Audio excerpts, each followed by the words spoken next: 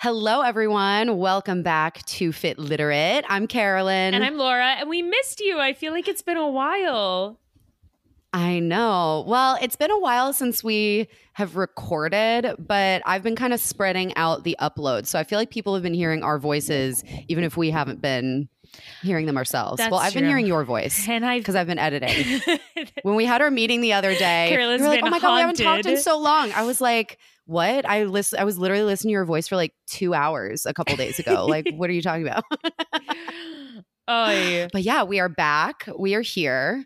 And we have a really fun episode for you today. So, Laura, do you want to explain what we are talking about? I'm so excited about this one. This one is like one of the big thing that's always on the Fit Literate mood board, which I think often we are more or less successful about, is like the caring and keeping of you, but for adults / soon to be adults / 29-year-old teenage girls everywhere.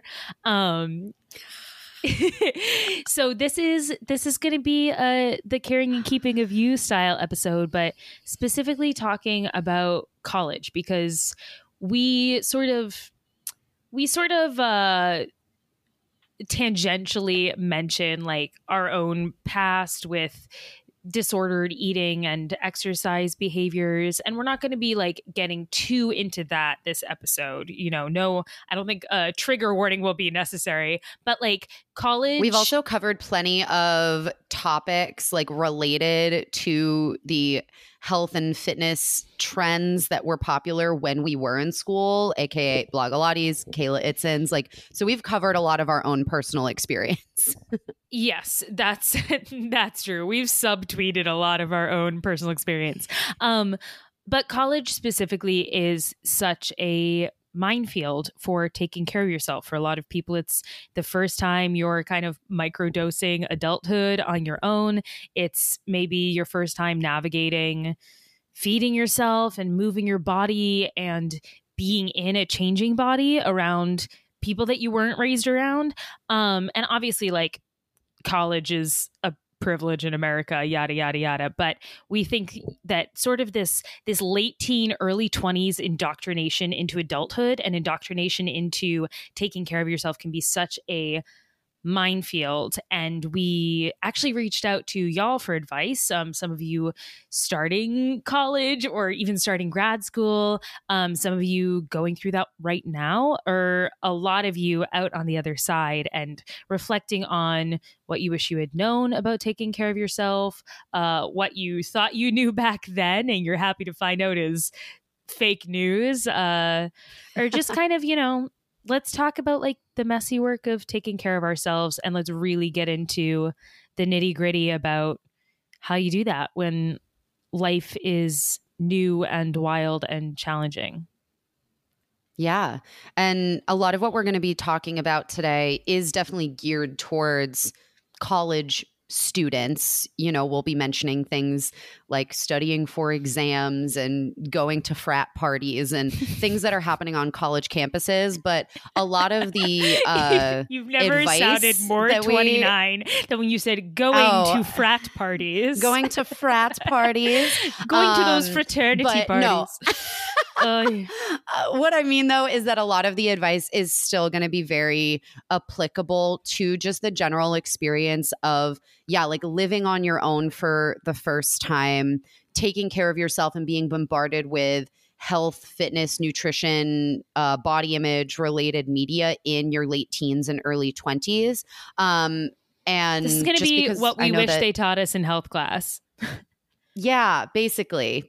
So even if you are not a college student, you never plan on being a college student, even if you are older than the target demographic we're talking to today, there still might be some good little nuggets in here for you. We're all streaming guts. We're all reliving our youth here. I genuinely love that album so much. I listened to it and I was like, I think I'm an Olivia Rodrigo stan. I really do. I think I'm all in on I think you have to be. The little purple princess. It's so good. I love her so much. Oh my gosh. I need to listen to it again today. Anyway. All right. What next? Shall we dive in? So I've got we have a little syllabus here. College. We got a little syllabus here of some topics that we're going to cruise through that seem to be the things that you guys asked about the most. These were the things that came up most in either advice that you needed or advice you wanted to pass on. So we're going to start out today we're going to start with the heavy hitter, Carolyn. Are you ready? We're going to talk about the dun dun dun freshman 15, specifically the fear of the freshman 15. I don't want to tell you this because I don't want to introduce you to something that you don't know about. But if you don't know what the concept of the freshman 15 is, it's this idea that when you show up to college and you're, having too much fun, too much food in the dining halls and too much partying, that everyone gains 15 pounds in their freshman year of college. It's this like weird, not even old wives' tale, like who invented that? I'd like to have a word with them. But it's this fear It must have been a magazine. I feel like I remember reading about this in like teen magazines a lot when I was a teenager. Like it must have started there of like how to avoid the freshman 15, blah, blah, blah, blah, blah. And I haven't looked specifically for this, but I would not be surprised if there are Instagram posts and TikToks with the exact same. It's another BS fake points. Cursed thing that 17 magazine made up for us, like day to night outfits Yeah. and like, oh, Monday you have to dress boho rocker chic, and then Tuesday is sporty, and then Wednesday is gritty girl, like that kind of. It's all made up. It's all made up. It's all marketing, right? And marketing based on fear tactics works very well. And what this specifically is, the freshman 15, what this specifically is a really unfortunate, marketing term, whatever, that is essentially like pathologizing the very normal, common, and often healthy experience of gaining weight when you're like 18, 19 years old. I think the fact that we just like culturally believe that once you turn 18, graduate high school, now that you are legally an adult and you can, get a credit card and buy cigarettes and go to a strip club and whatever, that means that your body is now done growing and should never change or get larger is so asinine. Like, where did this come from? Because 18 and 19-year-olds are literally teenagers. Your body is not done growing. Even if you're done getting taller, that doesn't mean that the changes are done. And gaining weight is usually a part of that process that will happen, throughout your life, but definitely in your late teens and early 20s. Normal, it's common, it's healthy, it's part of your adult body coming in at all times in your life. It is normal and common and often healthy to gain weight. Like, bodies change, but especially this period, especially for, let's be honest, girls, like teenage girls who this marketing is mostly aimed at. I'm sure this catches people of all genders, but for the most part, it is being aimed through female catered media at girls. That is a very normal experience of puberty, that puberty isn't done yet, that there would be this second growth spurt when you are 18 or 17 or 19 years old, experiencing your first year of college. Can this also be coupled with lifestyle changes, like having a more packed, busy schedule, pulling late nights at the library, experimenting with alcohol for the first time, not playing high school sports anymore? Yeah, there are a million contributing factors, but the biggest one that nobody talks about is that your body is not done growing yet. So so I think our first point with this is literally just gaining weight in your freshman year of college is not something that is inherently bad or something that needs to be avoided. It is like the reason everyone experiences it is because everyone's basically supposed to experience that.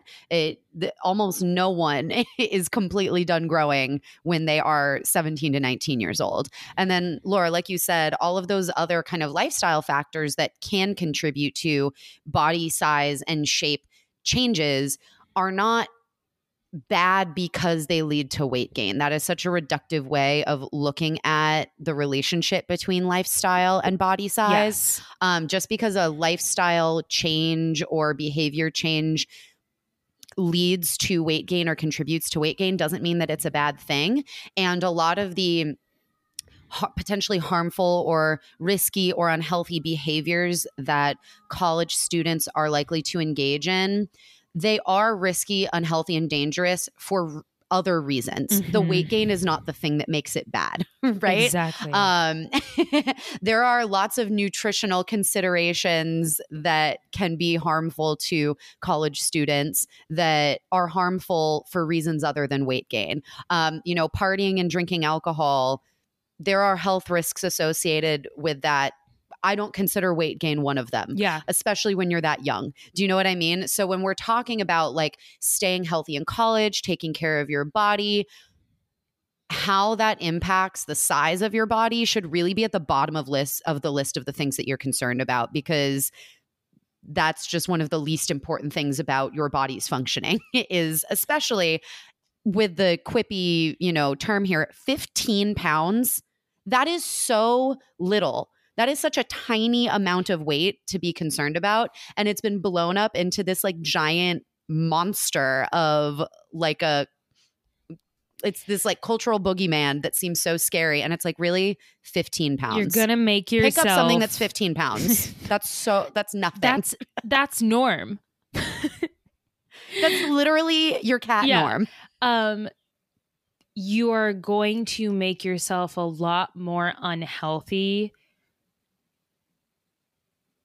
pathologizing those 15 pounds, changing your actions and behaviors based out of fear of your body changing, then you will, then that 15 pounds will not make a difference. And it might not happen to you, or it might, but like body change is normal. Your body will change throughout your life. This is the first sort of body change, I guess, that we socially recognize that isn't tied to like puberty and people becoming like and like growing up big and strong. Like, I'm sorry, I've been in the brain where I'm seeing all this news breaking about these like celebrity men having like countdown till she's 18 clocks. You know what I mean? But there's no surprise that we celebrate like people maturing into like reproductive age, and then it's like, nope, that's enough. Stay young though. Like, now stop. Yeah, your body will so continue gross. to change throughout your life. Everyone's do. It's normal. It doesn't mean anything about you. Usually, it means that your body is working properly and taking care of you. And don't miss out on like some really fun, unique years and like a really unique experience that not everybody gets to have because you're worried about what change in your body means about you. Doesn't mean anything. Yeah. And this kind of leads us into some of the next topics, but a lot of times the like advice or tips that are given to avoid the freshman 15 or lose the freshman 15 by spring break or whatever stupid titles you're seeing on social media posts or whatever, those are often not promoting actual health supporting behaviors. It's usually just diet advice. It is disordered eating and exercise behaviors like wrapped up in a little bow, made to look healthy and good for you, and that it'll make you a good person because it'll make you skinny. But this is where the slippery slope starts. And unfortunately for a lot of people, it starts even earlier than this. But so many people who experience eating disorders or issues with their relationship with food and exercise in their body, a lot of times it starts at this time, post high school, going into college, early adulthood, because of all of this marketing around this type of stuff. And so just having a critical eye about the content you're taking in, the advice that you're taking to heart, and really thinking about like, does this sound too good to be true? Does eating this really like wacky restrictive diet in order to like be healthy and lose 15 pounds, does that seem like it's actually true and a good idea? Or is this just diet culture recycling itself back to me now that I am the adult that's being marketed to in this way? Yeah, college is a really weird, confusing in between time. Like, it's something that we glorify so much as, oh, all this freedom and now you're an adult and it's a rite of passage. But this time in your life, whether you're in college or not, is a confusing time when you're suddenly really exposed to the real world in many ways, when you are maybe having a more unreliable schedule, or you are having to take on an additional job outside of balancing a class load, and you're also figuring out how to do your laundry or pay for your rent on your own. It is a time when you are exposed to the world and what it means to be an adult, often very rapidly. And when we are dealing with change in our personal life, or when we are dealing with feeling powerless or like a lack of control based on external things that are happening to us, it's really, really easy to turn that critical eye inward to go, oh, well, here's something I can control. And society tells us that we have so much control over the shape of our bodies, which we know is patently false. So it's very easy to go, well, would my life be easier if I like made my body the way society's telling me it should be, or if I if I looked perfect, if I looked like the hot girl that I see being put up on a pedestal on TikTok, will all my problems go away? Will I finally be happy? And this will be a lesson that you learn over and over again throughout your life. The answer is no. Being hot doesn't solve all your problems. It makes some things easier. But also hot is a state of mind, and all types of people and all types of bodies can be desirable and attractive. So don't reduce yourself to needing to fit into a tiny little box. You're not making it up. There is a lot about the way we function as a society that is very cruel, and that makes it a hell of a lot easier for people who meet or exceed the beauty standard. But fixating on that is not going to make your brain a happier place to be. So at a certain point, we need to make the hard decision to work with what we got, and don't let the feeling like it, again, easier said than done. But when the world feels out of control, or when it feels like when you're feeling overwhelmed, often the first thing we do is go to a critical place in our brain and go, well, I can change myself. I can control myself. I can change my body. And that gives us a false sense of control. So if you're feeling those feelings, maybe take a moment and take stock of the world around you and any additional stressors you've taken on, any messaging you're getting, anything in your life that feels, stressful or out of control, or like you're overwhelmed, or like you're taking on too much. And be honest with yourself about what you are feeling, instead of making your poor sweet body that's trying to take care of you the scapegoat for everything. Yeah. Oh, great advice. Do we want to move on to the one right under this, since it kind of leads right into it? Carolyn has mentioned a few times, like, oh, just because these behaviors are, maybe you're being told that they are linked to avoiding the freshman 15, that doesn't necessarily make them health promoting behaviors, which it's really difficult to look around and go, what are health promoting behaviors? Because we're never taught this shit, and that's stupid. But that's why we're here yakking into these microphones. So Carolyn, I guess maybe I should put a brief content warning for, we are going to get into the nitty gritty here a little bit about some more dangerous patterns that we see. So if talking about that stuff is going to bother you, skip through this one. But not too much detail, but I think it's important that we talk about warning signs / bad behaviors. So what are some of the, I guess, biggest, baddest behaviors that you see people falling into? Yeah. So, I mean, maybe this is just me romanticizing my own college experience, but I feel like I am uniquely qualified to talk about this because while I was in school, I was both studying nutrition, also working at the dining halls, and working at the campus recreation center at UMass Amherst. So I was really seeing this from all sides. Zoomass, hey, the zoo. So what you see a lot of in college students is, I mean, you have it listed right here in our document. So this isn't coming from my brain. This is coming from yours. But over-exercising and under-eating are big ones. A lot of people, when they go to college, this is the first time that they've had access to a gym. A lot of people don't necessarily have gym memberships or go to group fitness classes when they are teenagers in high school or middle school. Some people do, but a lot of people do not.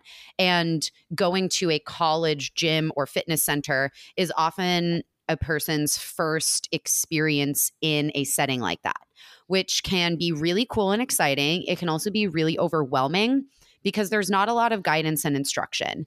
And there is a strong cultural message, both on college campuses and elsewhere, that when it comes to exercise, more is better. The more exercise, the better. And in an attempt to be healthy, be fit, avoid the freshman 15, or to lose weight, to look a certain way, fit into certain clothes, all these things that can feel very important and necessary and good when you are in it, the obvious solution is often going to the gym as much as possible, going to multiple group fitness classes a day in the activity rooms, getting on the treadmill and doing hours and hours of cardio. And just across the board, that is not a good thing to do. You don't need to be in the gym 4 hours a day, burning off the food that you eat in the dining hall, burning off the alcohol that you drink on the weekends if you are someone who partakes in those activities, which not every college student does. I know that we're, speaking from our own experiences a little bit. I forget that. Yeah, we partook. Not everybody drank in college. And I think Gen Z even more so, or I think Gen Z on average drinks less than millennials did. No, they're just sucking on batteries and vaping. Yeah, something else, like entering the Zens.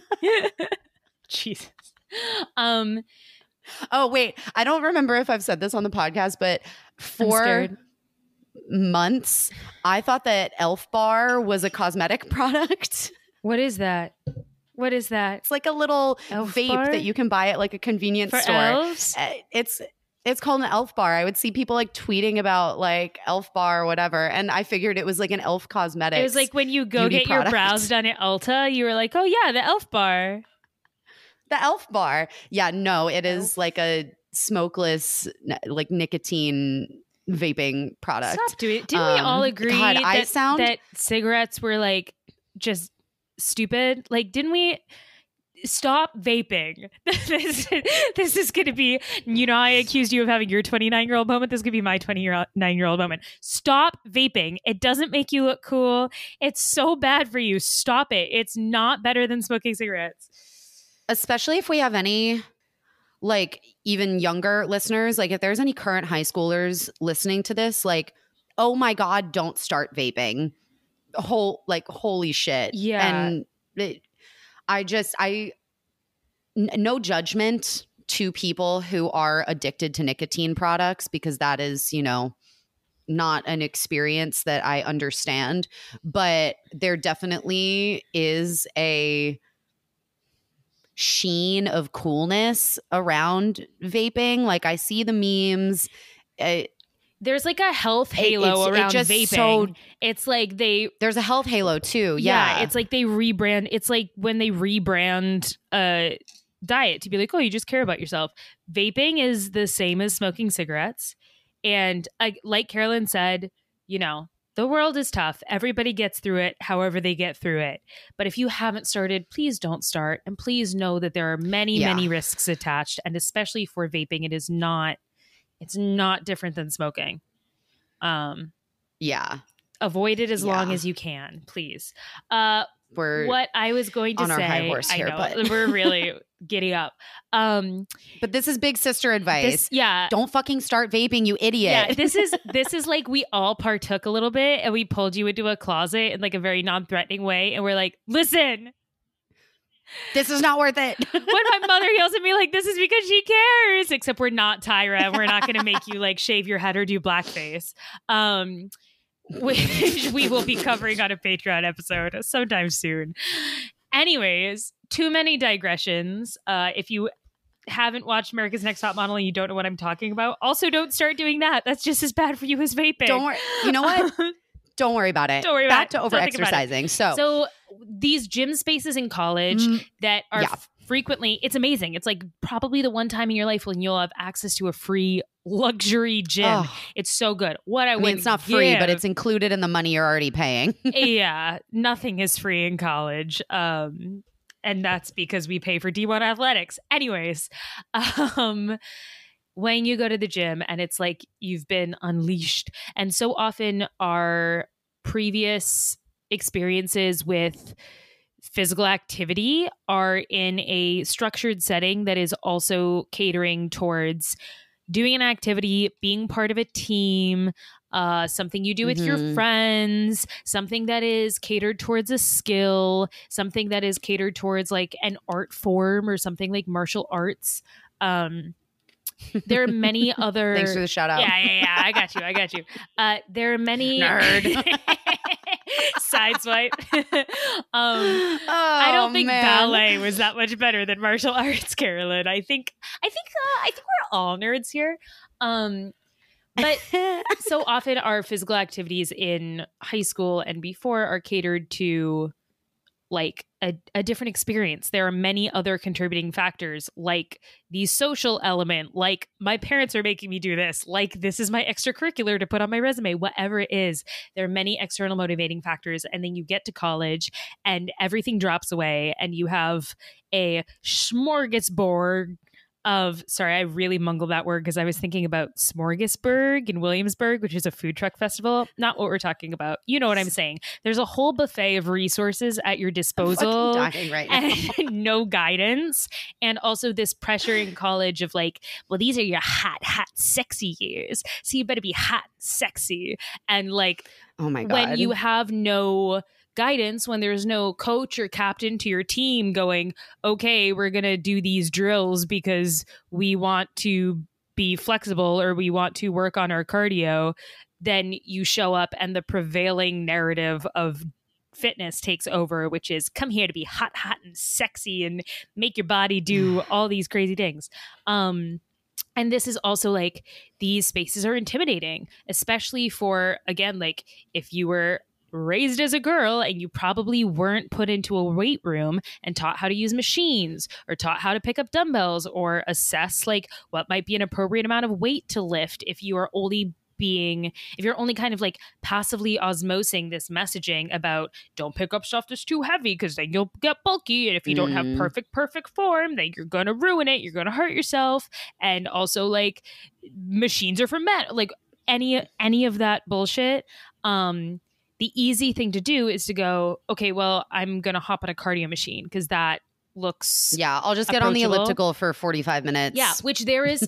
which is fine. I'm not smearing cardio machines. That's something I suggest to beginners in a gym space who are getting used to it. Like that feels like a protected, I'm going to get on this big plastic horse and then no one's going to look at me. Like, awesome. If that helps you scope out the gym, if that helps you build the habit of going to the gym and engaging in activity, if you enjoy it, amazing, go for it, stop listening here.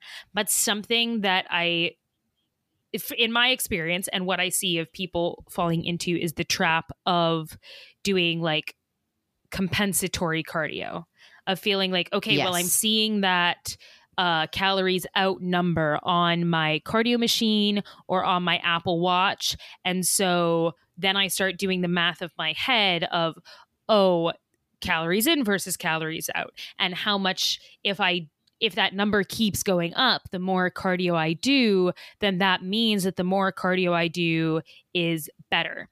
And then you get yourself into a slippery slope of number one, pitting food and exercise against each other when they're the best dream team around. You need food to power your exercise. Exercise helps your body like digest food properly. And you are in your prime muscle building years. So there's lots of good stuff that can happen when we don't get ourselves into the downward spiral of I'm going to do as much cardio as I can and exhaust myself, and I'm going to eat as little as possible so I don't have to do more cardio to make up for it. Then from there, we get into the really dangerous place of adding alcohol into the mix. And there is not a lot of education about there's a lot of fear mongering around alcohol of drink once and you'll ruin your life. And then also like alcohol is going to make you fat. And there's not a lot of education about what alcohol actually does to your body, how to drink safely, how to drink in moderation. Are we about to do some harm reduction? Or engage in party behavior safely, right? So then you're doing a huge amount of physical activity on top of what is probably also a lot of long, stressful, taxing days, because yes, sitting in class and using your brain also devours a huge amount of calories just to keep you upright, breathing and thinking. So you're adding on stress, probably not sleeping a lot, having brand new experiences, plus you're doing a ton of cardio because you want to see those numbers on the treadmill go up, plus you're not eating as much because you want to see those numbers go down, and then you're adding alcohol, which is a neurotoxin, to the mix. If you want to drink in college, you need to be eating full meals and drinking water and sleeping. You do not need to be going on an empty stomach and an empty brain and a tired body. So can we do a little bit of myth busting around some of the most common like bullshit things that we've heard about like please drinking? Okay, so the first one that comes to mind is, okay, so actually I'm going to preface this by saying that it is actually an extremely common experience for people with eating disorders to have alcohol use and abuse be intertwined with their eating disorder experience. And that can show up in a few different ways. So one way that I kind of see this manifest is by using alcohol as kind of an excuse to not eat as much. And one of the things that is often said in order to justify this in a way that makes it come across as like a fun party girl thing and not a disordered eating thing is, oh, I'm not going to eat dinner so I don't have to drink as much to feel it. If I don't eat before I go out, I only need to take 2 shots. If I eat dinner, I'll need to take 5. And where am I even going to get that? I don't have the money for that. Whatever it is, there's a lot of factors coming together. But here's my advice as someone, you know, years out of college at this point with lots of drinking experience. It's not worth it. It feels bad to drink on an empty stomach. Being a cheap date isn't necessarily something to brag about. You're going to black out a lot sooner. You're going to feel sick a lot sooner. The negative effects of alcohol are going to hit you harder if you don't have any food in your stomach. And it is also okay to go out and not feel super drunk. That's not something that you need to be striving towards. In fact, you'll probably find after a few experiences of doing so, if you haven't already experienced this, that a night out where you don't remember what happened, where you feel sick, where you feel like you got wasted is not as much fun as a night out where you don't feel those things.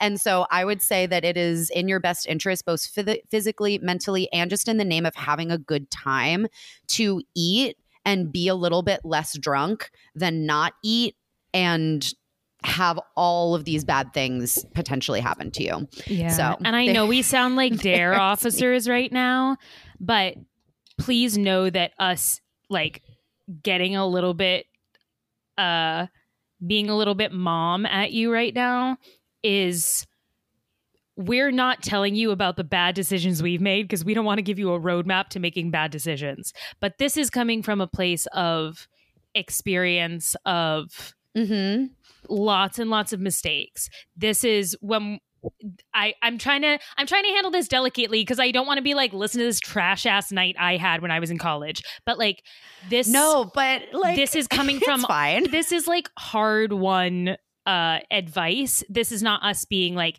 there's no pressure to drink alcohol in college and you should do everything perfectly. There is a learning curve and it's okay to make mistakes and you're good. But if you, the pressure to get as drunk as you can for as cheap as you can and like black out as fast as you can. Gamified in a way. Yeah, and I think a lot of that comes from not just social pressure in the form of peer pressure, but again, we talked about like it's an uncomfortable time for everyone. You're thrown into this really tense, high stakes situation with a bunch of strangers. And I don't know, if you're like me and you grew up in the same town your whole life and this is your first time making new friends and you want to impress people and you want to be a different version of yourself, often indulging in drinking is the quickest way to lower your inhibitions and be like, oh, I'm having fun. I can relax. I can be cool. I can meet new people. And college for me, like I have some really, really happy memories from college. And I wish that I had more really fun nights that I remembered. I wish that I had more nights in where I focused on just being closer and being more present with the people who I am still really close to, because you do have the opportunity to be whoever you want and to make new friends and to form really amazing connections in college when everyone's kind of on this even playing ground. Like it's if you can put yourself one step ahead and see through, like, it's just not that cool to like go out and be trashed all the time. It's really, it's really not. And if you're listening to this podcast, I feel like we can preach at you a little bit because we know that you care about like your health and your well-being and having a happy life as much as you can, doing whatever's in your power. And I think the quicker you can get over the need to rely on alcohol to socialize, the quicker you can get over the need to just like pound your way into a night out. I think that's a very like adult, mature skill, something I still feel like I'm cultivating, something I'm still kind of unpacking in my own life, to be honest. And if you can give yourself a little bit of a head start, like you're not missing out on anything. If you choose not to engage with alcohol or binge drinking, like you are not missing out on anything. And people will end up in the hospital. People will get themselves into bad situations. There are people who became reliant on substance use in college, and then some people are able to get themselves out of it and some people are not. And behavior that is like cute and funny and socially supported in college quickly becomes something that makes it really, really hard to live a healthy, happy adult life. So functioning if you are, lifestyle. If you are trying to moderate your alcohol consumption, like I know it kind of sounds dorky, but like you're making a good decision. And then the other thing is that I think, you know, the thing that's a little bit more within our scope and the thing that I think is a little bit more practical, like you said, from a harm reduction standpoint, Carolyn, if you're going to go out drinking, eat a full meal. Eat a meal that has protein and carbs. That can be a ham and cheese sandwich. That can be a stir fry with beans and rice. That can be a hot dog. That can be like, oh, I'm running after class and I didn't have time, so I'm going to get a smoothie and I'm going to make sure it has bananas and protein powder in it. And maybe I'll get a snack later to make sure that I'm having a full meal. Your body deals with alcohol better. You will recover better if you're treating your body well. You do not need to like downgrade your care for your body to indulge in this drinking because it's naughty. You actually need to focus more in on taking really good care of your body so that your body can process the alcohol as best as it can. This is a great time to get on your Liquid IV grind. This is something that we learned to do in college. Oh my gosh, college was so fun. Not sponsored, but open to it. Not sponsored, but like use code Laura Gerard. I wish Liquid IV existed when I was in college. Oh my God. My God. I also wish, like, I gotta say, I wish we had fun seltzer options in college, because if you weren't like pounding Jack Daniels, then you were stuck drinking like Four Loko or like birthday cake Burnett's, and it would have been a lot nicer to have a White Claw. You know what I mean? Like White So Claw was the very tail end of college for me.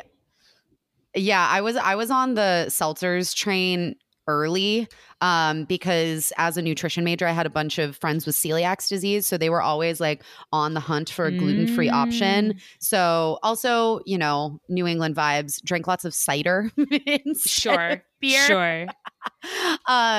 But yeah, the what is now Bon and Viv Oh yeah. Those are good. seltzer when it was just the Mermaid, like before they rebranded a few years ago. I think those came out in like 2014 or 2015 or something. And so I was drinking those in college, like the second half. Well, you were ahead of the curve. I was. I'm a seltzer influencer. Also, recommendation if you do happen to be listening to this from Amherst, or if you will be in Amherst, my go-to Friday night pre-bars meal was always a pita falafel from Pita Pockets downtown. Stellar. Oh my God, I we had dream a about pita those pit. things still. We had a pita pit on campus also. Not as good. This place, like, really good. Really good food. Damn. Great. Like, and it's huge. So you can eat like half of it before you go out. And that's And a then full half of meal it all in later. itself. And Yeah. then you have half of it for when you get home. I was a big fan of going to get Jimmy John's day old bread Oh, in like the middle of the night. Yeah. Economical. Yes. But so anyway, back to what I kind of started this with. Yeah. So other like kind of hidden eating disorder behaviors that revolve around alcohol and drinking culture. So I mentioned the like under eating in order to like make the alcohol go further. That also kind of ties into making the calories go further. Like, oh, if I'm going to drink my calories, I'm not going to eat. You know, we don't want to fall into that kind of mindset. Calories are not bad. They are not something you need to fear. It is not bad to get more of them. Like, you are good. You are safe. It is okay to eat. Especially if you're going to make your body process alcohol.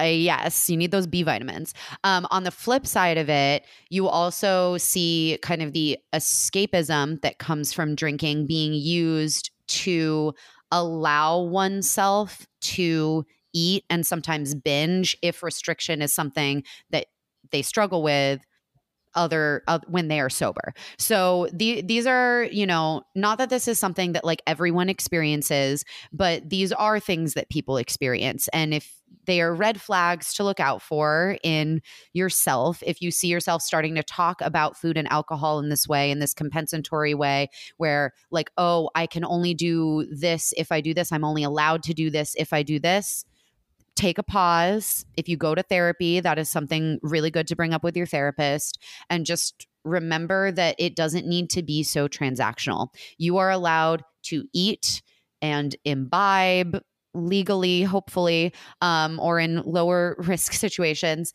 And we are not endorsing underage drinking here. I want to make that very clear. Correct. But we're also being acknowledging realists. the reality of the college experience. Yeah.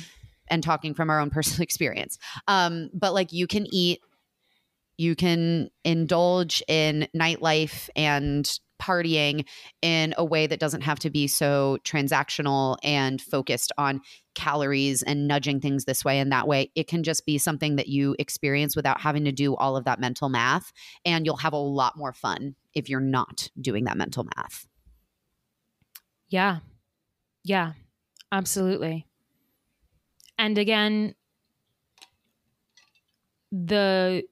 if you're gonna drink, I'd rather you do it inside the house. No, if you're going to drink, setting yourself up with a full day of meals, a full night of sleep, and then on the flip side of it, water, setting out a snack, setting out a water bottle or a liquid IV or even an ibuprofen. And eating a full breakfast the next day, those things can really, really soften or blunt the effect. At my big age, I still have peers who will literally get mad at you if you suggest that they have a water while they are drinking. I don't understand what this like mindset is around thinking it's like not cool to drink water like while you are drinking alcohol, but like Oh my God. Oh my God. My It is dudes, wild if to you me. can have one glass of water for every drink that you have. If you can have you will one glass of water, period.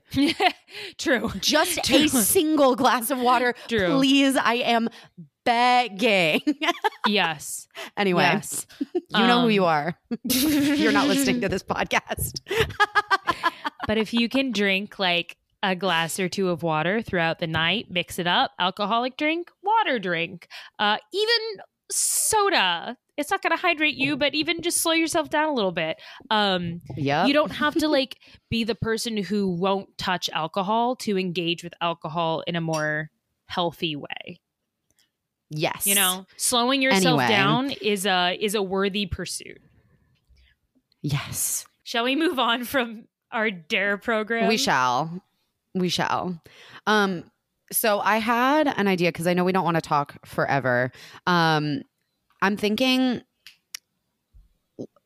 maybe we can talk about like our best advice kind of off the top of our head for navigating like college gyms / like having a workout plan in college, and then also navigating the dining hall / let's talk quote about unquote healthy eating in college. All of the other questions we got were about how to deal with external factors. You know, it's fine and dandy to be like so good in your brain and know what you're going to do and be doing your internal work, but it's a minefield, like we've said. So dealing with taking care of yourself, like incorporating movement and health promoting habits into your routine without getting obsessive, taking advantage of the resources that are provided to you without falling into, you know, mindset traps, or without getting intimidated by people who are not, who might not align with you in that same mindset, you know, navigating the gym bros, and then dealing with sort of the culture around food and our bodies and diets and exercise in college, like dealing with all of those things, how to take care of yourself while keeping your head screwed on straight as much as you can. Does that sound like what we're trying to address, Carolyn? Yeah, we can give I our think best so. advice. So I have a few bullet pointed lists, like not big explanations, but just like here are some just like straight up tips that I wish I had known ahead of time, so I didn't have to kind of like learn it as I went. So tip number one, and this goes for everyone, not just college students. There is no such thing as a perfect diet, and especially when you are busy and stressed, getting so hung up on the details of exactly what you are eating and trying to be a perfectionist about it isn't going to do you any good.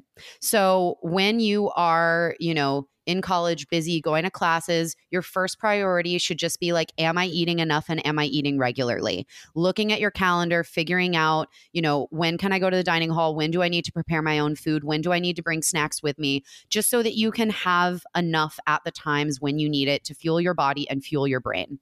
Then when it comes to what it is that you're actually eating, first off, eat what you like. That's probably the easiest part. Then if you have the brain space for it, try to mix in some fruits and vegetables, maybe once or twice a day. Try to incorporate something that has protein in it most of the times that you eat, you know, during the big meals. Not every snack has to be, you know, loaded with protein, but are you getting some a couple times a day? Yeah. A really handy, like, idea for building a meal, because I feel like frequently, you know, maybe our families aren't talking to us about this. We don't really get this in school. A really easy way to put together something that's going to be a complete meal, that's going to like keep you going, make you feel full, make you feel satisfied, is to check in that you're getting a good source of protein. So that can look like a piece of meat. That could look like eggs at breakfast. That could look like beans and rice. That could look like tofu, Greek yogurt or cottage cheese, tofu. Yeah. Make sure you're getting some kind of carbs, especially like some kind of starchier carb that's going to keep you full. That could be crackers or potatoes, rice or pasta. That rice, bread. Potatoes, beans. Yeah. And then if you're really on your grind, adding in some like colorful fruits or veggies, because you're getting fiber from those things. And then somewhere along there, a little bit of fat to keep you full. Those are kind of the really good components of a meal that's going to give you protein to help your body take care of itself, carbs to give you energy, and then fat and fiber to keep you like satisfied. That's something I learned way too late. And keep that energy lasting you a long time. Yeah. Yeah. And it doesn't, the exact proportions and amounts are a lot less important than just are they all included. I don't recommend that college students go on macros plans. I don't recommend that you are trying to stick to some very specific diet, especially if you are relying on dining hall food, especially if you are on a budget, especially if you're on a budget. College can be a really financially hard time for a lot of people, whether you are relying on loans or you are working or you are spending somebody else's money because that's your only source and they're not giving you very much of it. There's lots of different financial situations that you can be in. And if you are having to budget your food, don't worry about organic. Don't buy a ton of supplements. Focus on the food that is going to provide you with nutrients, that's actual solid, chewable food that has carbs, fat, and protein. And it can be simple. It doesn't have to be fancy. It doesn't have to be gluten-free or paleo or vegan or superfoods or any of the other buzzwords. It can just be food. Good enough is good enough. A peanut butter and jelly sandwich got a lot of people through. And the most important thing is that you are eating enough food to get you through. And again, that's still inaccessible to a lot of people because college is fucking expensive, dude. We won't go too much into that. The American education system is a bust, just like the healthcare system. That is a rant for another day. Never mind. Anyway, eating enough and eating regularly is so much more important than what you are eating. Once you have nailed down eating enough and eating regularly, then you can start to tinker with what you are eating and how that makes you feel and what is accessible and affordable and like satisfying for you. And if you never get to that tinkering stage, that's okay. You never have to get to that point if you don't want to, if it doesn't make sense in your life, like focusing on the things that you are in school for and not wasting that energy on biohacking. Literally take an elective. There's when we talk about like, oh, this is how, you build a good meal that supports you. Like not every meal is going to be a 10 out of 10. Not every meal is going to be delicious and satisfying. Not every meal is going to be like nutritionally balanced and lovely. It doesn't matter that much. It's not that deep. You have thousands of meals in your lifetime. You have so many meals in a week. Spread the love a little bit. But the most important thing is to keep that food coming in. Yes. Oh my gosh. So now my kind of bulleted tips for a college gym, which, like I said, I worked in the one at UMass. So I feel like that's where I'm getting my experience from. But number one tip, if you feel intimidated by the weight room, but you are like trying to get used to it, kind of trying to get your bearings, learn what you're doing, the absolute worst time to go is Friday evening, because that is when every single boy on campus will be fighting over the weights, trying to get an arm pump before they go out for the night. So Thursday or Friday evening, I wouldn't step foot in there. Any other time of day, you're probably good. But those ones specifically, I mean, if you want to laugh, it's it's funny. I think it's adorable looking back on it. Like, oh, they think if their arms look big enough, they'll get laid. But it's like, have you tried for each other, learning empathy? Don't underestimate the power of going to the gym on off times. If you do have a weird schedule where you can squeeze in a break at like 10 a.m. or 1 p.m. or there's nothing morally superior about going to the gym like at 5:15 p.m. like a little adult, first thing in the morning at 5:15 a.m. Go when you can, and especially if you're getting used to it, you're getting your bearings. Going on an off time, if that's available to you when the gym's a little more empty, is a great way to like play around. This is also a good time when like you know, I do think there is a strong narrative of like college is the time to discover yourself, and you can experiment. Like take your approach to fitness, especially if this is something that, you know, maybe you have some mixed experience from activities that you did before you went to college, but maybe you are open to incorporating exercise in your life as like a lifelong habit. You're trying to figure out what that's going to look like. It's a great time to be a beginner. It's a great time to admit you don't know stuff. It's a great time to play around, just like you might join the like chess club or the slacklining club or the LARPing club or the, I don't know, Spanish Do you call club. yourself parkour clubs? Oh my God, I wish. Do you remember when that was a thing? Oh yeah. No, my RA was president of the slacklining club. Do you know what this is? It's like a very short, flat tightrope. And I was like, wow, that's so cool. Guess who I did a lot of slacklining with in my life? Taller than me. Is it Evan? No, not Evan. I'm out of guesses. The other people at my dojo, not only did we do martial arts, but we slacklined. You can't. We also rock climbed together fairly frequently. Stop, Carolyn. My Mojo Dojo Casa house. My God. But okay. And then my other two, just rapid fire. You do not need to work out every day. You do not need to work out when you're hungover unless you know that actually makes you feel better. Don't torture yourself if you feel like not working out when you're hungover. That's okay. Working out 7 days a week isn't necessarily better. Rest days are important. Even if you can only make it to the gym 1, 2, 3 days a week, that's fine. That's probably plenty. You're here for school, not to bodybuild, right? You're here to study, not to train for a powerlifting competition. Some people do those things as well as hobbies, but if you're just looking to take care of yourself, a moderate amount of exercise is more than enough. And then the last one is, this is a great opportunity to try something new. Laura, like you said, try the different classes, stumble into the weight room, whatever. And while you are in that beginner phase of experimenting, trying new stuff, remember that another person having more experience and quote unquote knowing what they're doing doesn't make them more entitled to the space than you.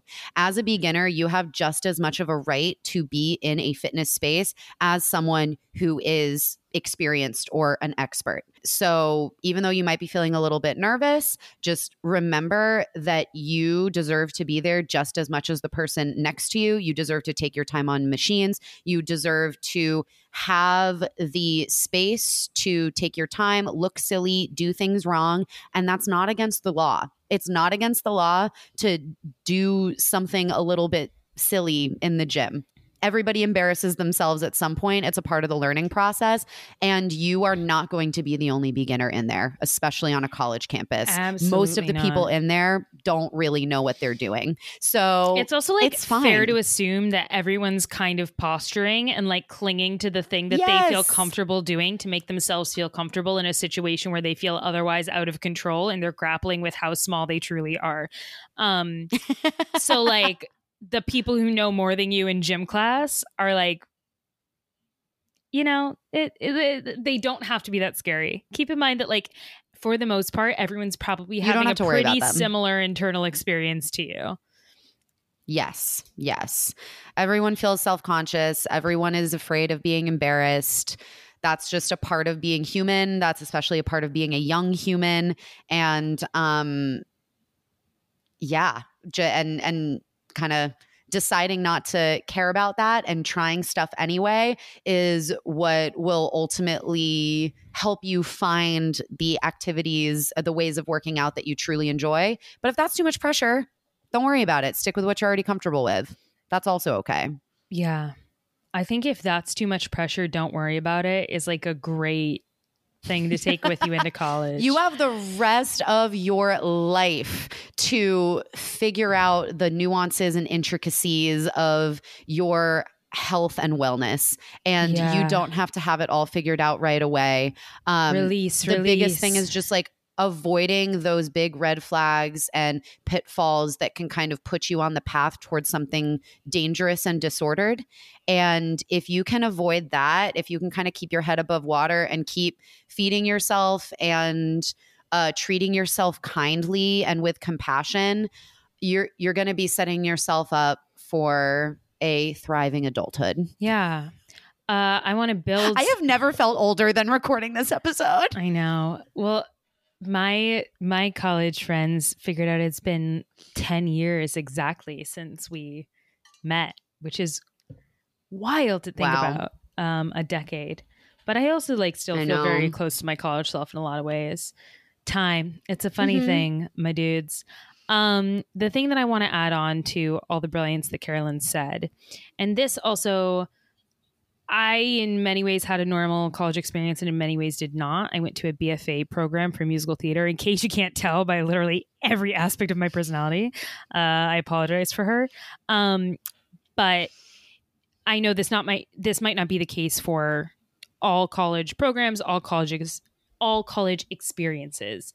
But in my program, we were very tightly knit with the faculty. The faculty took on a more mentoring role because there are people working in the arts. So theoretically, upon graduation, we become peers, right? And because they are more invested in our growth as people and artists, because the class sizes were smaller and because we were spending 24 hours a day together instead of just class hours. So this was not necessarily my experience in lecture halls, but yeah, I think this is a similar experience for a lot of college programs. And I want to add on to what Carolyn said about people being more experienced than you, not necessarily having it all figured out, or at least not knowing what is right for you. Maybe this is me having the privilege to come into college very sheltered and need the time to grow up. But there is a weird shift that happens when you realize that adults are just people and you are also an adult now and you are also just people. And realizing that the people around you, even if they are in a position of power or authority or respect, if they're your professors, if they're your family, if they're upperclassmen, that they can have your best interests at heart. They can be invested in your growth and they can still not know what's best for you. And they are often in danger of passing along a lot of their own unhealed shit. Yes. So if something, oh my God, thank you so much. I feel like we're in Legally Blonde too. Red, white, and blonde.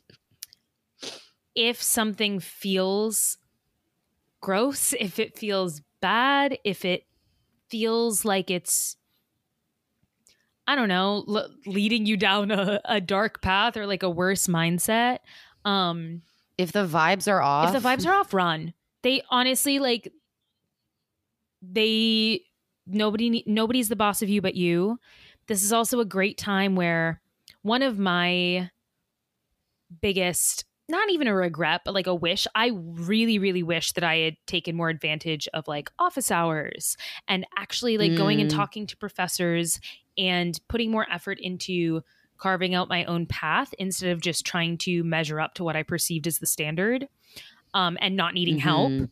Go and ask for help and also go and get as many different perspectives as you can. College is a huge privilege, as we mentioned, but college is a great time for seeking out new perspectives. And it is okay to align with a few perspectives that feel good to you and ignore the rest. This is kind of when we talk about navigating the internet and we're find 5 or fewer fitness people that you really like if you are going onto the internet for advice to apply to your life and you're not just going to consume entertainment. That's totally fine. Obviously support everybody, but have a few voices in your ear and drown out the rest. Not every person who is in a position of authority over you is going to know what's best for you. In a lot of cases, they might do more damage than they realize. You listen to your gut, basically. Yeah. And that's a lot easier said than done, but this is prime time to cultivate that skill. You don't need to get an A+ in people liking you. You don't even need to get an A+ in college. Just drag yourself through and graduate. You know what I mean? Like what do they say? C's get degrees. C's get degrees, baby. This is a great time to practice your powers of discernment and going, well, this part is for me and this is not for me. I'm going to keep this advice. And figuring out what's really important to you, what your values are, and what aligns with that. Yeah. Yeah. Ah, I love it. I think, and this is, again, like, to get a little less like pseudo therapy speak, this is based on like leaving a college program and a dozen of my friends having a similar bad experience with one professor or one class. These are the kinds of things that we stay more reserved about out of the fear that we're the only one having this experience. If something doesn't feel good, if it feels like it's harming you, you can most likely trust that feeling, and it's okay to just disregard it instead of needing to like fight through it and figure out why it's bad and blah, blah, blah, blah, blah. Like, this is a great time, like Carolyn said, to trust your gut, to develop that compass of going, you know what, I don't think this is for me, so I'm just going to walk away from it. Or I'm going to put this on the back burner and maybe reconsider later if it's more applicable to me down the line, but I don't need to worry about this right now, or this isn't for me right now. And I'm going to focus on these things that. Yeah. And there's, again, like a lot of messaging around, we're soaked in messaging around bodies and exercise and food and how society feels about our bodies, and people who don't need to be in your ear about those things will be in your ear about those things. Your RA will have opinions. Your finance professor will have opinions. Your like women's studies major, your boyfriend will have opinions, and if he does, dump him. Your roommate will have opinions. Like, it's hard to go from being raised in one stew where everyone works through all the same things together to all of a sudden everyone having a very fractured experience. And again, I know that's only like one experience, one perspective of what college can be like for people, but this is the time to get used to having your own voice be the loudest in your ear. Yeah. I love that. And the positive side of that is there are people out there who want to help you. There are people out there who like are just waiting for you to ask for their help so that they can be of service to you, because as humans, we love to help other people. You give people a great gift when you tell them exactly how they can take care of you. So, you know, you're not going into the Wild West. Don't be afraid to reach out for support. 9 times out of 10, you're going to get it. I remember now I'm there's a lot of opportunities to build community and lean on community when you're in college. And a lot of these like issues or problems or struggles that we talk about related to our personal experience with nutrition, fitness, health, wellness, a lot of times it can feel super isolating and individualized because it's like, well, this is what's happening to me. But there's a lot of common ground. There's a lot of people going through very similar things, and you'll be able to find camaraderie and help and advice and support in some expected and some unexpected places. You know, you've got friends, you've got professors, you've got mental health services. There's a lot of people on a college campus. It can be a community if you treat it that way. Yeah. And there's a lot of good that can come out of that too. We've all got bodies. Sure. We're all trying to figure out how to take care of them. I'd love to, I didn't think I was going to take it down this path, but I'd love to close on like the best advice I got in college. Oh, yeah. Is that okay? Absolutely.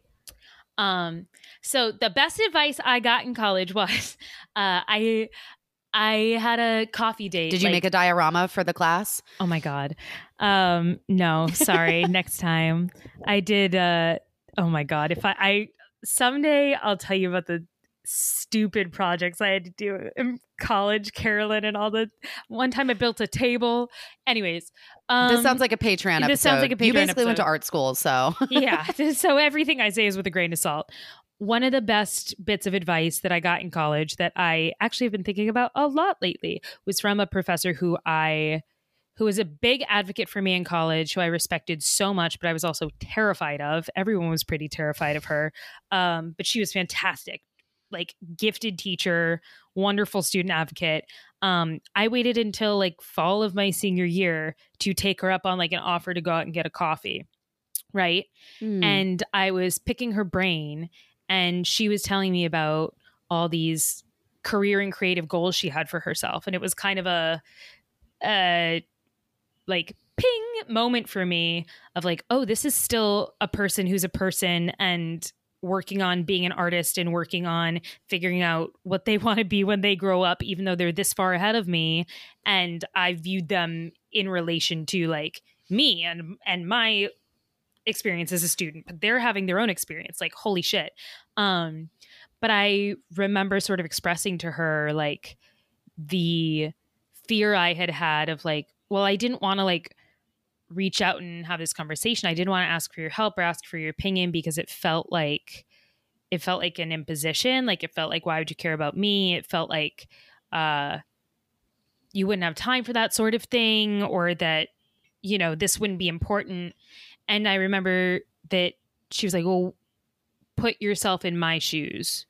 What would you say if a student in your class like reached out looking for advice? Would you help them? And I was like, well, yeah. And she was like, anytime you are going to like ask someone for a favor or ask someone for help or support, just flip it around. And if you were that person and you would respond well to that request, if you would want to help someone that you were that much farther ahead of, that you had that much more life experience, then like, don't be afraid to ask. The worst they can say is no. But like, people want to be of service. People want to help. People want to tell you what they already figured out. Yeah. Oh, that's beautiful. That is really good advice. Thank you. I think so too. And big thank you to Christy Zimmerman. Shout out, Christy. Yeah. Yeah. Shout out. Yeah. All right. Well, I mean, maybe we'll end up doing a part 2 of this if we get, depending on what kind of response we get, if we get other questions or if we realize that there's other things that we want to say. But We've always got I more think to we say. covered a lot of, we always have more to say, but I think we covered a lot of important stuff. Anything that particularly piqued your interest, anything, especially like, it is so helpful to know, like, what would you have liked to know going into college? So like, please share this with your favorite college student. But also especially like people who are in college right now or thinking about going to college. Like we want to know what you want to know. We want to know what you're struggling with, because I'm sure it's very different than 10 years ago when we were in college. So exactly, because so a lot of this episode was obviously us talking from our own experience in college and trying to give very like general piece of advice. But if you have like a more specific situation or question that you would love some our thoughts on, feel free to email us. Like we will totally do like a more Q&A style thing, if that makes sense. Yeah. We want to know what you want to know. We want this to be not only, you know, fun and entertaining because we're just like so charming and also beautiful. You can't see it because podcasting is not a visual medium, but we also both look incredibly sexy today. No, now my brain is melting out my ears. Agreed. We like, we live in constant fear of just like talking out our own asses and preaching. We really, really want this to be like, speak for yourself. Useful. No. Well, Carolyn loves to preach. No, you know, we want this to be like actually useful.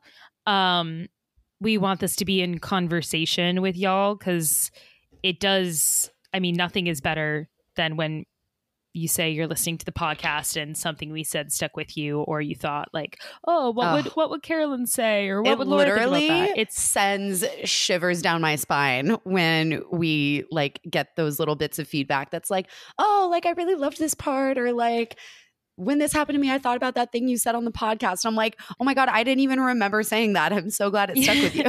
Because this is like when we turn around and we give advice and we're not just talking about why something sucks, like this is hard won advice. So if we can save you the mental energy and the years of strife of figuring it out for yourself, like that's the point.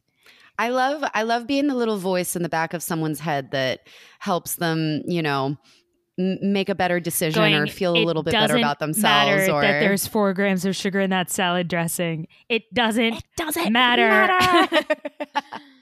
Oh my gosh. But yeah, thank you so much for listening, everybody. We had a lot of fun with this one. And happy back to school for anyone who is currently starting fall semester. Chirp, chirp. Wishing you the best of luck on all projects, exams, group efforts, and the such. But yeah, I think that's all we got for now. If you want to hear our voices more, we have bonus content on the Patreon. So much bonus content. Yes, you also get access to these feed episodes a couple days to a week early, just kind of depending on when I decide to post them. But you get early access to these episodes. You sure do. And you get to chat with us more. We get to see your comments directly on the content. Yes. We get to kind of let it guide where we take this podcast because everybody's just figuring it out as we go along. That's probably my favorite feature of the Patreon is that there is a comment section on each of the episode posts. So if you have ever, like I often do when I'm listening to a podcast, been like, oh my God, like I wish I could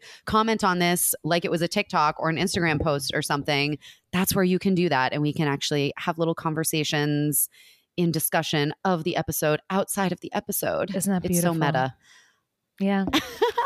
That's all we got. Thanks for listening. All right. Well, we love you so much. Thank you, everybody. Bye. Bye.